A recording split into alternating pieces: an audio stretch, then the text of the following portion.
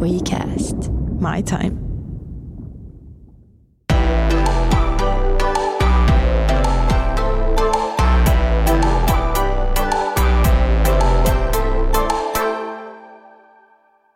Moi taas kaikille! Hello! Tänään meillä on taas vuorossa Toive-podcasti. Jei! Ja puhutaan teinivuosista. Jaiks! Joo, te olette toivonut tosi paljon, että me kerrottaisiin vähän, minkälaisia me oltiin teininä ja kaikkea siihen liittyvää, niin tänään on se päivä. Jep. Eli vähän jännittää. Nämä on näitä tämmöisiä yläaste, ehkä vähän lukioakin. Mutta lukio, joo. Joo, yläaste lukio vuosia. Joo. Mitä se on? Teiniajat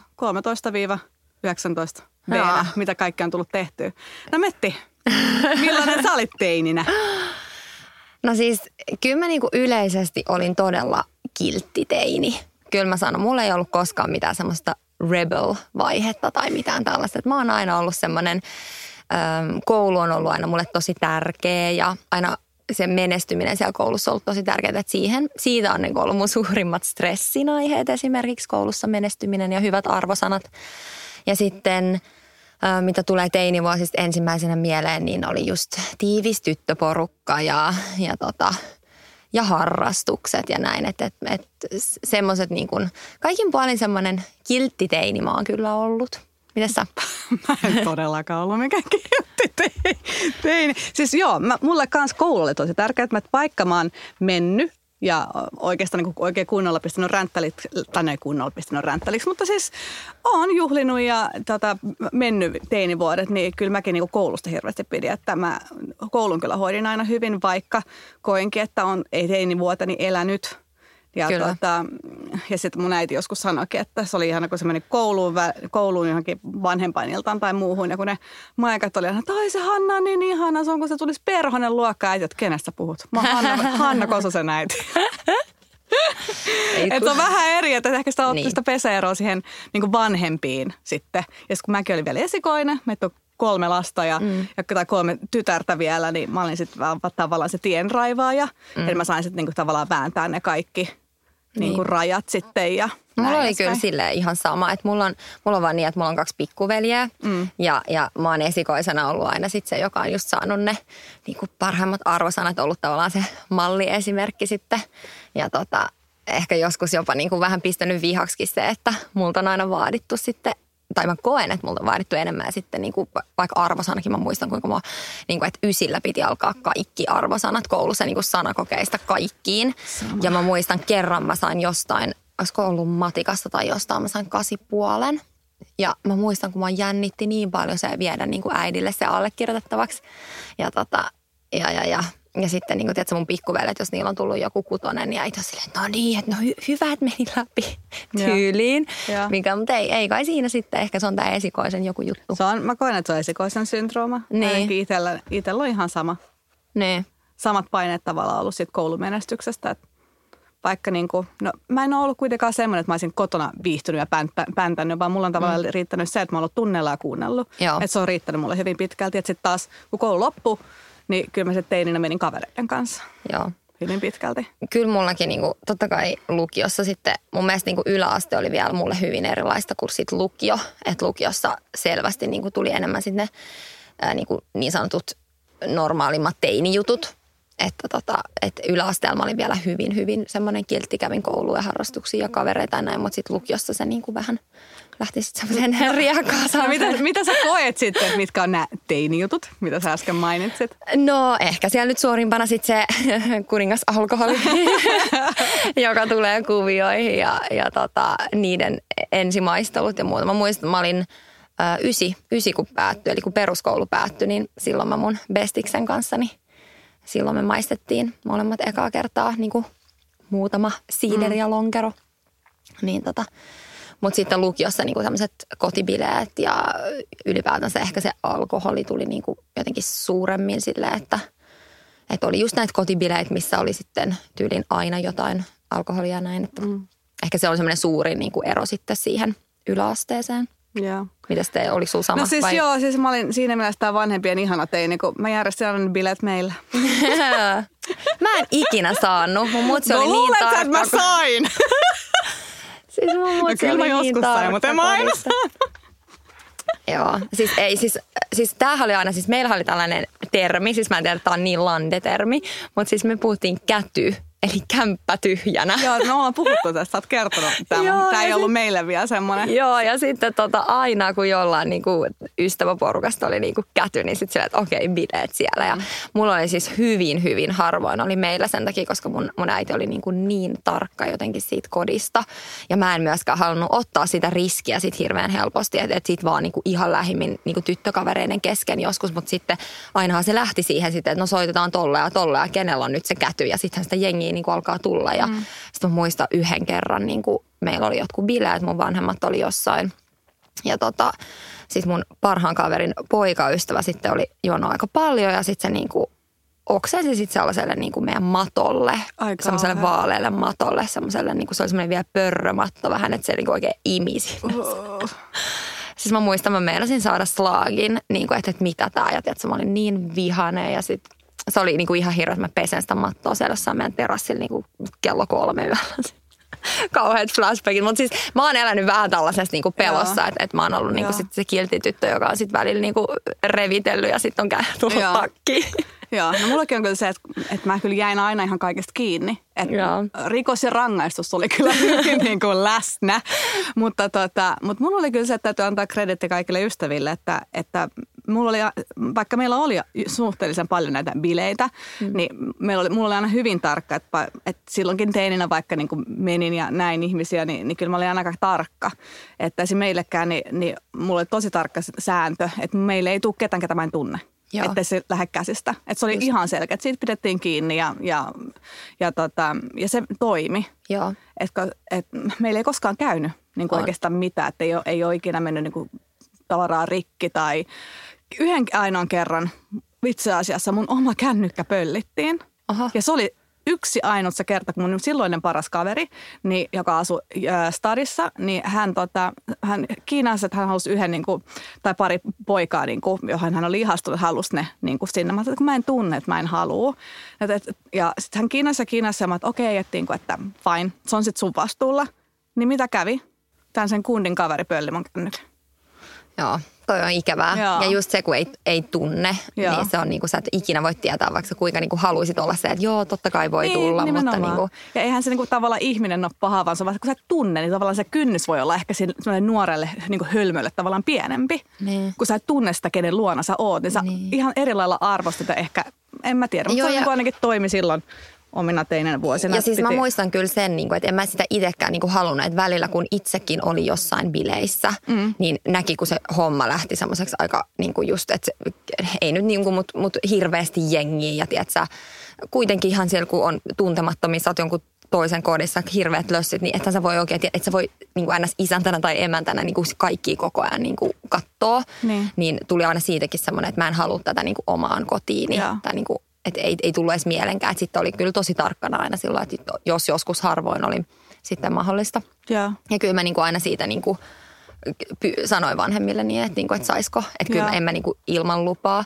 Mutta tässähän on sitten taas tämä, että mulla oli se, että mähän aina piilotin aina kaikki mun juomat mun parhaan kaverin kotiin, koska munhan mutsi mun huoneen kyllä katto. Että se oli vähän tämmöinen. Mutta sittenhän siinä on tämä, että kun mä oon ollut se kultalapsi ja kilttilapsi, niin muahan ei koskaan mistään. Että jos mä sanon, että mä menen mun parhaalle kaverille yöksi, niin okei. Että sitten jos meillä oli siellä bileet, niin ei siitä tarvinnut, ei sitä kerrottu tai muuta. Tai missä mä olen. Kaikki. Mulla että totta kai, mutta sitten on tietysti aina tarkkaa, että sitten laittaa viestiä vanhemmille, että joo, täällä on kaikki hyvin. Joo. Katsotaan tässä just leffa Saran kanssa. Ei meiltä tuplat sekattiin ihan kaikki. Joo, mä sain kyllä aika sit vapaasti. Mutta se oli vainukoira oikein. Se oli siellä aina hajulla. Mutta tää on hauska nyt sitten, tiedätkö, kun omat lapset sitten joskus on tässä iässä, niin saa nähdä, kuinka meitä höynäytetään sitten, kun me istutaan jotain iltaa siinä lapsella. Silleen, me lähdetään vaan käymään tuolla noin. Sitten mä oon silleen, okei. Joo, saa nähdä. Että mitä sitten itse? Onko sulla sitten mitään, mitä sä koet, että sä oot oppinut kantapään kautta teininä? No tuleeko sulla jotain mieleen, kun sä kysyt koska mun täytyy ehkä vähän aikaa miettiä. No teininä varmaan oppi sen, että ei kannata hirveästi eri alkoholeja sekoitella. Silloin tuli kokeiltua. Onko sulla ollut sitten joku tämmöinen, onko sulla ollut teinä joku ylilyönti alkoholikaan, mikä on jäänyt mieleen? On. Se oli silloin, kun harjoiteltiin just tekila ja liköreja ja aikkaamalaa. Siis mä en niin kuin nykyään juo hirveästi. Että jos mä juon, niin mä juon jotain viiniä, mutta se on niin kuin nautiskelu. Että se oli tavallaan ne kokeiluvaiheet, että sai, mitä mä oon ollut varmaan 16, kun on niin kuin kokeillut just ja niin kuin huomannut ne omat rajat siitä, että ei tykkää siitä fiiliksestä, mikä siitä tulee. Niin sitten siinä vaiheessa, itse asiassa kun mä olin 18, mä olin yleensä aina se kuski, että kun lähdettiin baariin tai muuta, mä olin aina se kuski, koska mä en sille tykännyt alkoholista hirveästi. Niin, mitä mä oon 16-vuotiaana varmaan just jotain Balls Blue-likööriä, se on semmoista sinistä ihan hirveätä. Niin mehän sitten niinku yksi mun parhaista tyttökaverista edelleen, niin hänen kanssaan sitten joskus 16-vuotiaana vedettiin talvella näitä kaikkia sekaisin ja nyt varokaa herkimmät lukea, mutta oksennettiin siellä peffa pystyssä sinistä laattaa sen ainakin lumipenkkaan, että ei ole tähtihetkiä. Toi on kyllä, siis aika kauhean, siis mullakin totta kai kaikki tällaiset noloimmat niin kuin liittyy alkoholiin. Että mä muistan esimerkiksi, meillä oli aina ennen kuin me lähdettiin niin kuin ulos, niin meillä oli sitten aloittelut. Että laitetaan niin kuin kavereiden kanssa, meikataan ja tanssitaan ja vähän siinä siemaillaan. Ja sitten oli kerran niin, että me aloiteltiin meillä ja sitten siellä oli vähän niin kuin enemmän jengiä kuin vaan se meidän tyttöporukka. Mutta ei niin kuin mikään suuri ryhmä. Ja sitten yhden mun kaverin, yhden Samin kanssa, niin se toi niinku tekilapullon sinne. Ja sitten se oli yhdessä vaiheessa silleen, niinku, että joo, että me mennään tuonne yläkertaan, niinku, että tekila. Niinku. Me juotiin puoliksi yksi tekilapullo. Ai kauhea. Puoliksi, minä ja se. Ai kauhea. Ja siis mä voin sanoa, että sen jälkeen oikeasti siis mulla vaan niinku pimeni. Siis silleen, että mä muistan, että sitten mä en niinku jotenkin muista siitä illasta hirveästi. Mä muistan vaan sen, että mulla tuli ihan jäätävä olo. Mä menin johonkin semmoiseen ihmetilaan ja mä muistan, että sitten se mun frendi oli silleen, niinku, että kun mä en niinku jotenkin pystynyt puhumaan. Se oli silleen niinku aina, mä muistan, että se istui jotenkin mun vieressä. Että se oli niinku, että purista mun kättä. Niinku, että sillä se, niinku, että sitten aina kun mä puristin, niin se niinku tajusi, että mä oon vielä niinku messissä. Ja tää oli siis sellainen, mä olin siis jo yli 18 tai 18 just. Ja mun vanhemmat oli jossain viettämässä iltaa ja ne oli niinku tulossa kotiin, että niinku varmaan joskus 11-12 aikaa. Ja me ajateltiin, että me sitä ennen niinku häippästään. Ja mähän olin siellä sitten niinku aivan niinku puristelin sitä mun friendin kättä ja mä olin niinku aivan. Ja sitten se niinku, sit se laattaa minä kaikki. Et se oli mulla niin semmoinen epic fail, että kun jengi lähtee baariin ja mun vaan niinku vilisee esimerkiksi yhtäkkiä mun vanhemmat on siinä. Mä olin aivan siis, se oli niin noloa ja niin kauheat, mutta tekilapullo. What? Sehän siinä tekilahan on tosi vaarallinen, kun sä nimenomaan on sitä ikää. Että mäkin olin just se, mitä mä olin varmaan 16-17, kun on kokeillut jotain tekilaa. Niin kun siihen mennessä sulla on periaatteessa oikeastaan vaan kokemus jostain siideristä tai muusta. Joo. Niin se, miten se vaikuttaakin ihan eri lailla, niin se tulee niin kuin aika yllätyksenä. Että sä tiedät, että se, niin, se on se muutama shotti siinä kestää. Se on ihan hirveä määrä. Ja niin kuin. Siis jos sä joskus juot jonkun yhden shotin, okei mä en juo ikinä shotteja, mutta siis jos niin yksi on jo niin kuin ihan järkyttävä. No niin, herra, siis se oli aivan kauheata. Mieti pullo, mieti kuinka iso se on. Niin. Se juot semmoista raakaa viinaa. Mäkin olen niinku aina ollut semmoinen kukkakeppi, niin sä voit niinku kuvitella, missä kunnossa mä oon. Se oli aivan kauheaa. Joo. Sen mä oon oppinut. Mutta toisaalta se on ihan kiva, että silloin niinku nuorena on sit tullut tehtyä ja koettu ja on kuitenkin ollut se suhteellisen turvallinen ympäristö, että siinä on ollut ne omat kaverit ja mä itsekin kauniaisista, niin tavallaan kaikki vanhemmat tunsi toisensa ja niin kuin kavereiden kanssa ollut ala-asteelta saakka saman luokalla ja muuta, niin se olikin sellainen kuitenkin turvallinen ympäristö, tavallaan se sana kyllä kulkee sitten, että jos joku on niin kuin tarvitsee hakuun jostain niin sanotusti. Niin, mutta. Kyllä joo. Joo, se on kyllä totta, että aina on niin kuin, niin siinä mielessä, mitä meidänkin tarinasta, että ollaan oltu just kotona tai kaverin luona tai muuta, että ei olla huideltu jossain joo, niin kuin vaan en mä ole koskaan ollut niin kuin jossain tai siis sillä tavalla, että aina turvallisessa ympäristössä. Tosi paljon oli niitä kotibileitä just nimenomaan. Ja enkä mä niinku muista, mä en muista olleeni ikinä yksissäkään bileissä, missä olisi niinku lähtenyt käsistä jotenkin. Niin. Että kyllä se on niinku aina ollut silleen, että joo, on ollut ehkä porukkaa paljon, mutta kyllä niinku on tunnettu aika hyvin kaikki, ketkä siellä on. Että mitä itse muistaa, että en ainakaan muista mitään semmoisia niinku shokkeja. Kyllä. Se on kyllä. Onko sulla jotain muuta, jotain niinku kamalia juttuja, mitä sä oot tehnyt teininä? Jotain, mikä ei liity vaikka alkoholiin? Joo, mä karkasin ikkunassa. Joo, mä harrastin tähän huolella. Mä keksin jossain vaiheessa, että niihin isoihin ikkunoihin, että ne voi avata semmoisen, niin no just millä kun sä peset ikkunat, kun sä avaat ne. Niin sitten kun mä sen tajusin, kun vanhemmat meni nukkuun, niin mä karkasin ikkunasta. Joo. Ja sitten mä täytin sängyn tyynyillä ja saatoin laittaa jonkun vauvan nuken niin hiukset sieltä. Mitä? Joo, todellakin. Oikein tällainen leffajuttu. Joo, mutta mä jäin kyllä kaikesta kiinni. Että mä ehkä pääsen 2 kertaa livahtaan silleen, että niin kuin vanhemmat ei tiedä, ja mä pääsen niin kuin vielä takaisin. Mulla oli tosi tarkat kotiajat kyllä. Että kun kaikki muut saa olla pidempään, niin mulla oli yli just, että mä 12 kotona ja kaikki muut sai olla niin kuin 2, kun mä olin yli 16. Niin että sen takia mä koen, että mua pidettiin niin kuin hirveän tiukalla niin kuin hihnalla. Ja niin se pari kertaa mä varmaan pääsin livahtaa, niin kuin tavallaan jatkaa iltaa. Mutta sitten taas oli joku äiti vainukoira taas haistelee ja tajus, että no niin, että toi Mimmi ei kyllä tule noin kiltisti mukisematta himaa ja mene vaan suoraan nukkumaan, että something's up. Niin. Joo, siis kyllä mä oon aina niin kuin silleen, että mun mutsi on ollut aina tosi tiukka. Joo, mun niin kanssa. Että se on tosi niin kuin pitänyt kyllä siitä ja niin kuin ei mitään niin kuin koskaan himassa niin kuin mitään niin kuin alkoholia saanut edes maistaa ennen kuin on niin kuin 18 ja aina niin kuin tosi tarkasti niin kuin kartalla mun jutuista ja tällä, että hän on kyllä pitänyt siitä huolen. Mutta mulla on itse asiassa vähän vastaava. Mä kans on karannut. No niin. Siis himasta. Ja se oli siis mun silloinen poikaystävä. Meillä oli vähän semmoista aina tulta ja mietoa vaihtaa tulta ja näitä. Se kuuluu noihin vuosiin. Niin, kyllä. Ja sitten varmasti mun vanhemmat oli niinku ollut vähän silleen, että hei, et nyt ota vähän niinku breikkiä, että tää ei tee niinku hyvää sulle. Tiedätkö, kun se oli ylös ja alas ja itku ja nauru ja kaikkea. Sama. Niin ja sitten ne oli silleen, että niinku menen näkeen sitä. Tai niinku oli joku tämmöinen ja sitten mä halusin, niin sitten mä karkasin niinku yöllä näkeen. Kans. Se oli muistaakseni joku alkuilta tai jotain tämmöistä. Se oli niinku, että mä vaan niinku lähdin menee ja sitten tai tulin Helsinkiin silloin. Ja. Olivat vihaisia, todella vihaisia, mutta mä olin vaan silleen, että ei nyt mä vaan menin. Onko sulla ollut jotain muita, mistä sä oot käynyt kiinni? Mitä sä muistat? Mä en oikeasti ole jäänyt kiinni. Mä olin aina tosi hyvä niin kuin salailija. Oikeasti mulla oli aina niin kuin hyvä peitetarina. Mä olin aina niin kuin miettinyt mun kavereiden kanssa, että kaikilla on niin kuin sama story. Koska just niin kuin säkin sanoit sitä, että vanhemmat kuitenkin oli tekemisissä tuntee toisensa näin, että nehän niin kuin saattaa soittaa, että me oltiin aina mietitty tarkasti. Tai niin kuin, että jos mä oon jollain yötä, niin sit mä olin niin kuin siellä ja näin. Tai niin kuin, että sen perään ei hirveästi niin kuin mun vanhemmat ei ollut koskaan silleen, että koko ajan niin kuin kyttäisi mua, mitä mä arvostan tosi paljon, että ei niin kuin ole tunnin väliä silleen, no missä sä nyt oot, missä sä nyt oot, missä sä nyt oot. Ehkä se just johtuu siitä, että sit on aina ollut kuitenkin semmoinen kiltti ja tunnolla ja näin, että eikä se tavallaan, että jos on joskus ollut jossain juhlimassa, niin se ei ole tavallaan vaikuttanut mitenkään siihen koulumenestykseen tai mihinkään niin kuin muuten, mihinkään harrastuksiin tai muuten. Niin ei ole ollut sit syytä epäillä tai kytätä niin sanotusti.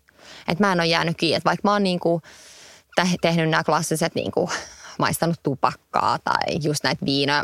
Mä myös kotopöllin laitoin, otin näistä niin kuin jostain konjakkipulloista tyyliin, mitä meillä oli. Tiedätkö, ihan sama, mitä niin kuin jos oli joku, niin kaivettiin kaikki.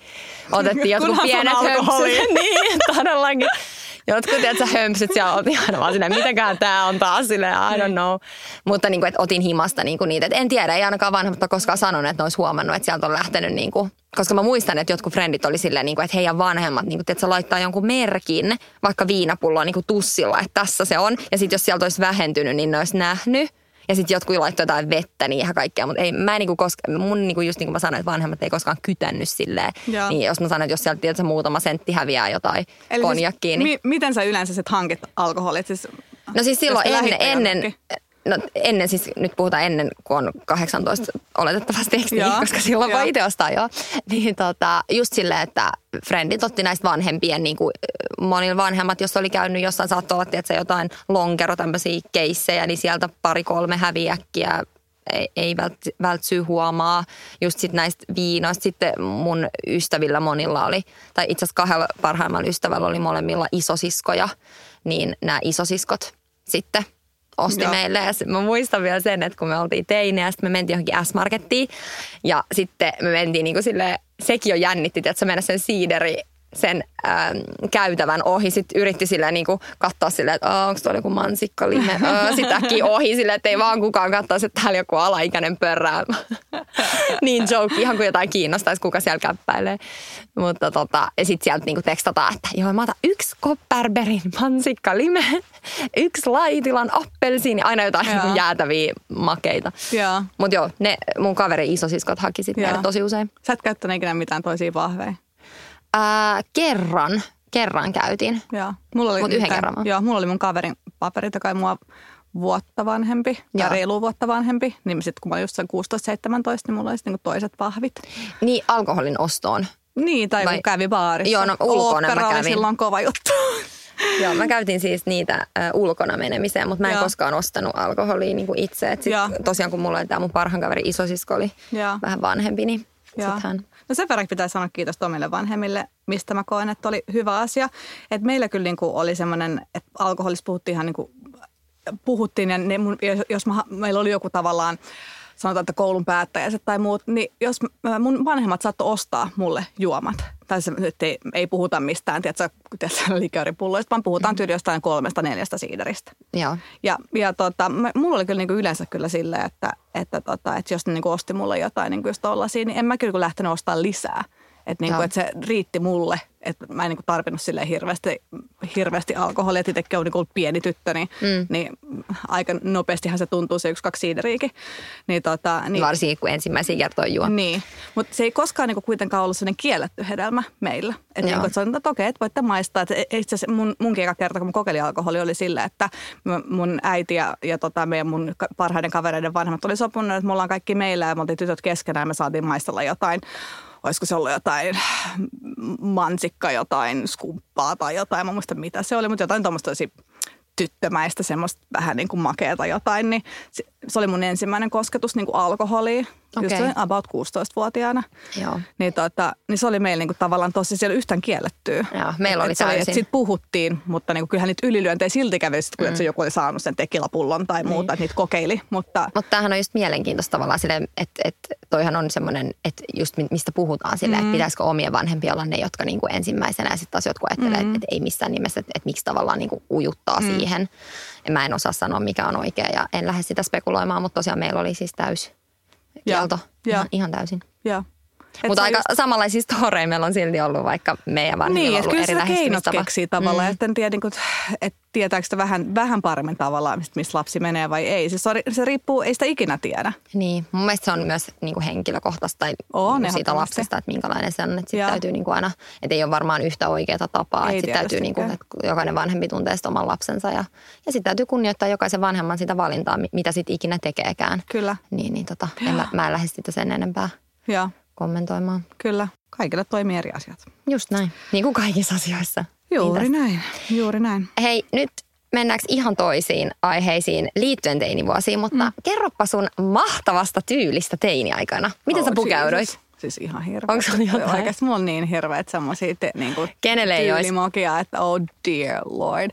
No, yksi millä oikein aloitin tavallaan siinä teinivuosien kynnyksellä, niin siinä 6. luokalla, tai en mä tiedä, onko mä edes 6. varmaan 5. Että se nyt ei ole ihan vielä teiniä, mutta siinä kynnyksellä.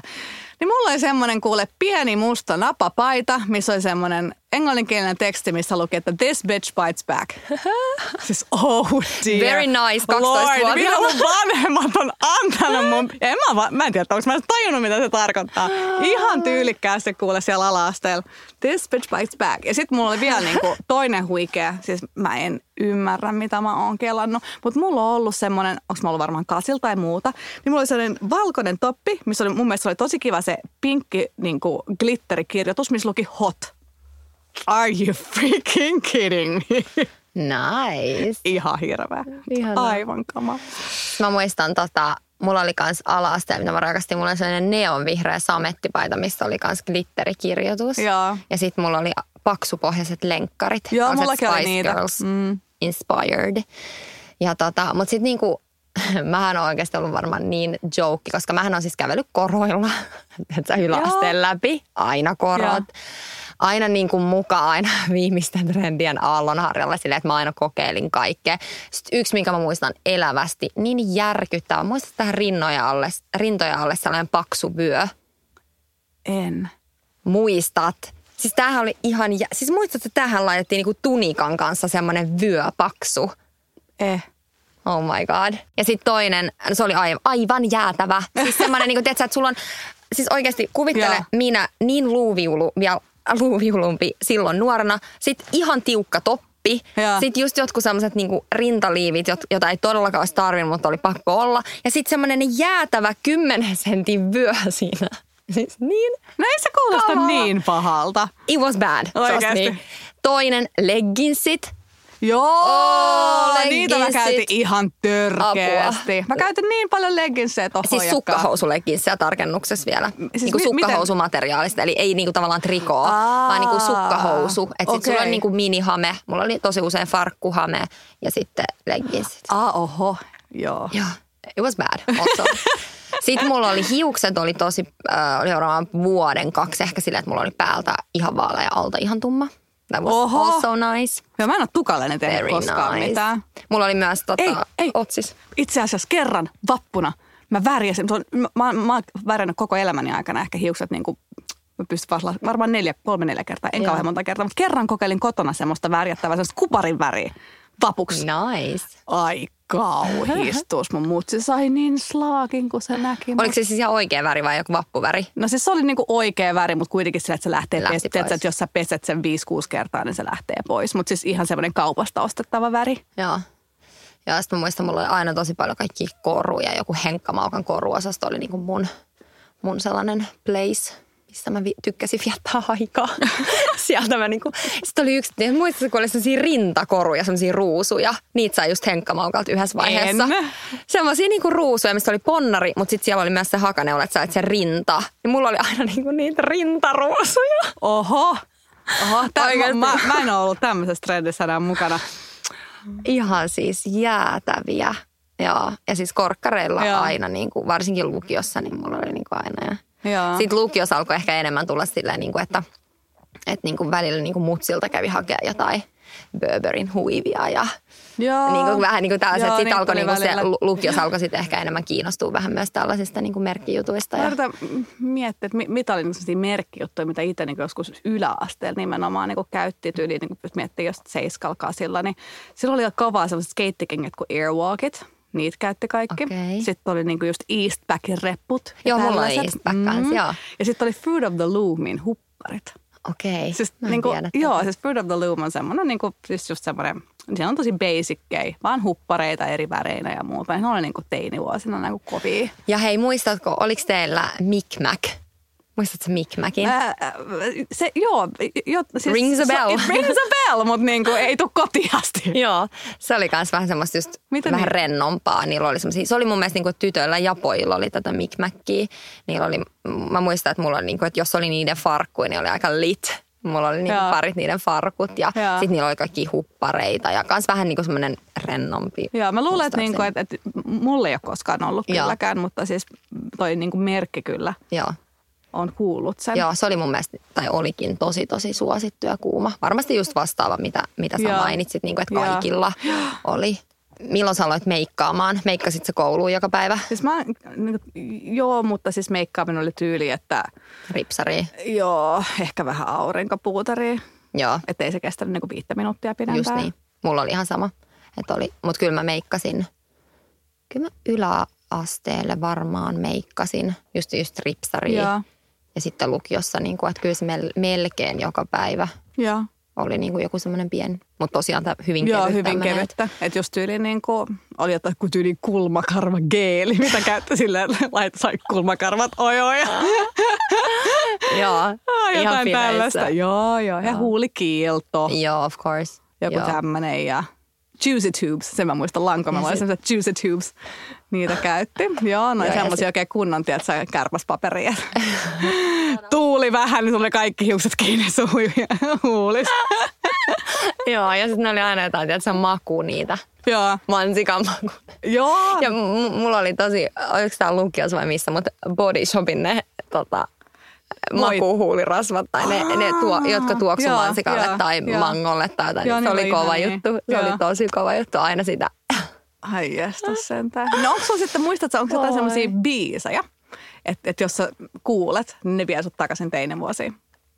Mulle tulee vahvasti enemmän just se, että kun lähdettiin bilettään, niin mitä me kuunneltiin, niin silloin oli just Lady Gaga, Poker Face ja Let's Dance. Ne oli tosi kovia. Ne oli ihan mun suosikki Lady Gaga. Ja sit yksi tosi random on Sean Kingstonin Fire Burning. Ei, mutta Sean Kingston oli ihana. Sillä on tosi hyviä biisejä. Joo, sillä oli muitakin, mutta aina kun tuli Fire Burning, se oli niin, mä olin aina mä pakotin aina kaikki mun tyttöön. Nyt pelaa tanssia. Joo, ihana. Ja kun mä muistan, että mä oon itse asunut tuolla jo Hollannissa. Joo. Kun noi oli, niin kun sä sanoit, mä muistelen niin kuin aikaa sieltä, että on niin kuin paljon hyviä muistaa. Tykkään samoista biiseistä kyllä. Joo, mitä sulla oli? No silloin kun, on pari erilaista tavallaan, että mulla on niin kuin ne ajat, kun lähdettiin ulos, että se just tavallaan se fiilistely ennen ja muuta tyttöjen kanssa tavallaan, kun mä olin yleensä se kuskea, mitä me sitten niin kuin autossa popitettiin ennen ja näin edespäin. Joo. Tai ajettiin ainakin tiikerin tai /operaan, että mitä siellä tanssittiin, että siellä oli aika paljon just jotain Beyoncéta kuunneltiin ihan hirveästi. Se oli niinku, Beyoncé oli niinku, just tämä kaikki Crazy in Love ja nämä tämmöiset ensimmäiset. Destiny's Child, kaikki Jumpin' ja kaikki tämmöiset. Että on semmoista niinku 2000-luvun R&B:tä, mitä kuuntelit tosi paljon. Kaikki Usherit, kaikki ja mikä tämän nimi on? Tämä Sean Paul. Se oli ihana. Mitäs sillä oli? No se teki Beyoncéta sen kanssa se Baby Boy. Tiedätkö sitä? Ei. Baby boy, you stay on my mind. Feel my fantasy. Ei, ai ei, se oli huikea. Okei, no se oli ihan loistava. Mutta se toinen, mitä teininä sä olet, kun oli näkynyt ensimmäisiä diskoja ja muita, missä oli, niin oli semmoinen kuin Ace of Base. Tai Backstreet Boys, tiedätkö? No Backstreet Boys, niin Ace of Base, tiedätkö sä? Siis, eikä se ole se The Ace of Base? Ei.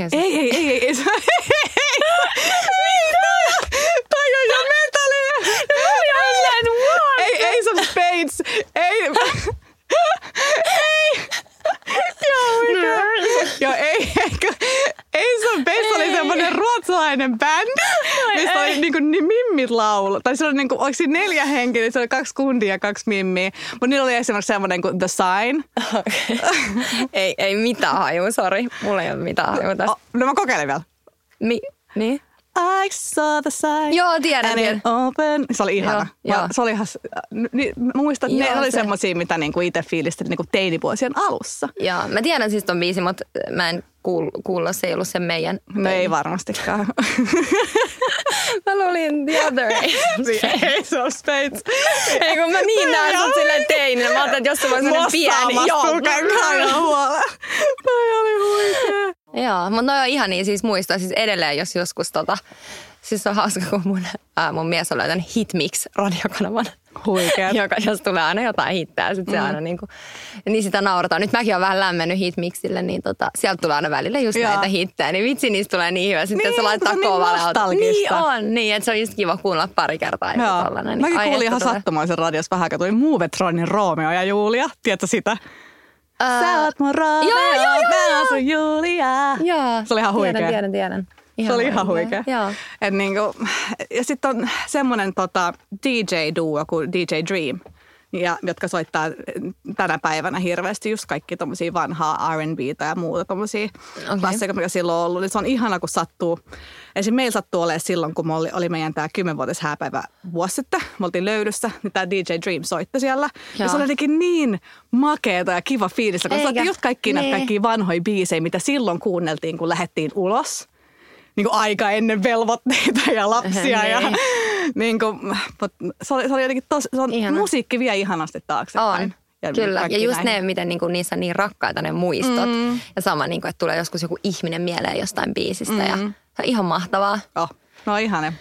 Musiikki herättää muistaa. Kyllä. Mutta tuohon loppuun vielä, niin semmoinen, että miten onko jotain semmoisia suurempia asioita, mitä sä koet, että miten sä oot muuttunut teinivuosista tai miten sä oot kasvanut tai jotain semmoisia perusluonteen piirteellisiä asioita? No siis ihan valtavastihan kyllä sieltä on niinku muuttunut. Että elämässä on tapahtunut niin isoja juttuja, mitkä mä koen, että on myös muokannut ihan valtavasti. Niin kuin äidiksi tulo tietysti ehkä isoimpana, mutta kaikki niin kuin ihan myös siitä, niin kuin, että muuttaa jonkun kanssa yhteen ja menee naimisiin ja kyllä niin kuin kumppanin ja lasten myötä on muuttunut ihan valtavasti. Ja sitten jotenkin mä aina ajattelen, että se, niin kuin, se elämä siellä, kun on yläasteen lukio, asuu kotona ja näin, niin se on niin aika samanlaista kuitenkin jollain tasolla niin kuin monilla ja että vasta sitten ehkä sen lukion ja kun sä muutat vähän niin kuin omilles, niin sitten alkaa niin kuin vähän jotenkin se että kuka sä todella oot. Sä löydät niitä ihmisiä ja kenen kanssa sulla on jotain samaa sitten ja ne samat kiinnostuksen kohteet. Ja sitten se elämä vasta alkaa sua jotenkin vähän ehkä muokkaamaan sit, mitä sun elämässä ikinä tulee tapahtumaankaan. Mutta ehkä yksi semmoinen, mitä mä voisin sanoa, on se, että mä olin nuorempana tosi äkkipikainen. Mä oon edelleen aika temperamenttinen, äkkipikainen, mutta ihan valtavasti niin kuin mä oon oppinut niin kuin rauhoittumaan ja kärsivällisyyttä. Toinen, mä olin todella mustavalkoinen, ihan valtavan mustavalkoinen. Siis silleen, että mä näin, että se on näin tai näin, ei ole mitään välissä. Jos joku ihminen mä koen, että teki jotain väärin, niin mä niin kuin olin valmis heti tuomitsemaan. Ja tosi sellainen niin kuin, varmasti hyvin tyypillistä teinille tai nuorelle ihmiselle. Että nyt on niin kuin ihan eri tavalla suhtautuu asioihin ja aina yrittää miettiä, että jos joku ihminen tekee jotain, että no mistä tämä tulee tähän tilanteeseen. Ehkä mä oon ymmärtänyt väärin, onko tässä jotain, niin kuin, että aina miettii tosi monelta kantilta ennen kuin tekee mitään. Niin kuin, tai saatikaan, että käyttäisi sanaa tuomi tai jostain, niin kuulostaa nyt tällä hetkellä niin kuin todella pahalta ja todella semmoiselta, että en tekisi niin. En mä tiedä. Ainakin noin nyt tulee mieleen. Joo. Mä kirjoitin tuohon saman, että mulla on ehdottomasti se tavallaan se mustavalkoisuus ja semmoinen ymmärrys, että se oma totuus ei ole koko totuus. Että jotenkin sitä nuorena miettii asiat just nimenomaan niin mustavalkoisesti, että se on näin tai näin. Että sitä ei osannut samalla tavalla miettiä just, että miksi toinen toimii näin tai okei, että se on voinut nähdä asian näin ja pitää ymmärtää, että ne kaksi näkemystä, ne niiden keskellä tavallaan menee se ehkä sitten se kultainen keskitie, mikä niinku, että ei ole oikeaa ja väärää. Että se on, minkä itse on, se on ehkä sellaisia isoimpia asioita, mitä kokeet on itse muuttunut, on se, että mulla oli esim. Tapana, että mä olin aina kauhean suorapuheinen. Että mä oon todella suorapuheinen nuorena, että mä sanoin niinku töks niinku kaiken, mitä mä mietin, koska mä koin, että mä en ainakaan halua puhua selän takana. Kun sitä niinku oli just nuorena kanssa paljon semmoista niinku jauhmista ja muuta, niin mä saatoin niinku sanoa ihan mitään kaunistelematta. Eli niinku tää nyt on näin. Ja nyt totta kai myöhemmin niin on se, että vaikka mä itse koin sen näin, niin eihän se ole niin. Ajattelit sä, että sulla on niinku oikeus sanoa, mitä mieltä sä olet? Niin, joo. Että tavallaan että se oli niinku... Siitä on kasvanut pois. Että tavallaan, että sitä on oppinut paljon pehmeämmäksi ja niin kuin ymmärtää, osaa ottaa muut huomioon, muiden ajatukset ja tunteet huomioon ihan eri tavalla kuin se vaan, että näin tämä nyt on. Niin ja oppii vähän katsoa myös niin kuin sitä just, että mistä se toinen tulee, niin kuin millä asioilla ja miksi hän tekisi näin. Sitä me yritän tosi paljon aina miettiä, että vaikka mä edelleen koen, että joku tekisi vaikka vähän mun mielestä vähän nihkeästi tai vähän väärin, niin yritetään aina miettiä myös sille, että miksi hän toimisi näin ja sitten yritetään miettiä, että no miksi mä tunnen näin ja onko tämä. Ja sitten hirveästi niin kuin muistaa silloin teininä, että otti niin kuin asiat tosi henkilökohtaisesti ja tosi sille isoina jotenkin. Että nyt tänä päivänä niin kuin ehkä päästään asioita enemmän niin kuin teet toisesta korvasta ja toisesta ulos ja näkee sen perspektiivin eri tavalla, että mitkä asiat nyt oikeasti on tärkeitä. Joo, asiat ei mene ehkä niin tunteisiin. Ei, nimenomaan. Että ne pystyy enemmän niin kuin suodattaa, että tietää vähän, että... Ja se on, että kaikki tämä tulee vaan niin kuin elämänkokemuksen kautta. Kyllä. Että ymmärtää, että it's not all about you. Joo, ei todellakaan. Mutta hei, kiitos tosi paljon, kun kuuntelitte meidän teinijakson. Vitsi, tämä on ollut tosi hauskaa. Siis, mä oon sustakin saanut kuulla taas kaikki uusia juttuja. Joo, kyllä on tullut kaiken näköistä tehtyä. Mutta kiitos taas jälleen kerran tosiaan, kun kuuntelitte. Ja keskustelua voi jatkaa, jos on vielä jotain kysyttävää, niin meillä on se Metti ja Hanna podcast Facebook-sivusta. Jes, mahtavaa. Hei, kiitos teille kaikille. Palataan. Ihanaa viikkoa, moi.